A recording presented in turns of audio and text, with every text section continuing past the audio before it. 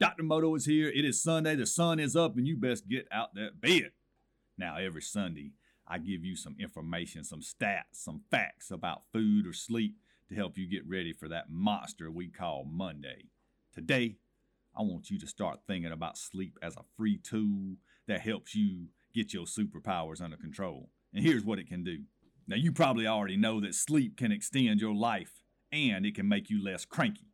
But did you know that you can also create in your sleep because your mind is still working while you dozing? Yeah, it's some wild stuff, folks, and I can give you some examples because I can tell some of you don't believe me right now. That lady who wrote all the Harry Potter books said the idea came to her in a dream. Thomas Edison used to take cat naps with keys in his hand so that he would wake up abruptly when he would drop the keys so that he might solve a problem in the middle of a dream. I know it sounds crazy, but it's true, folks. And lastly, one of the Rolling Stones' biggest hit songs came to Keith Richards while he was sleeping.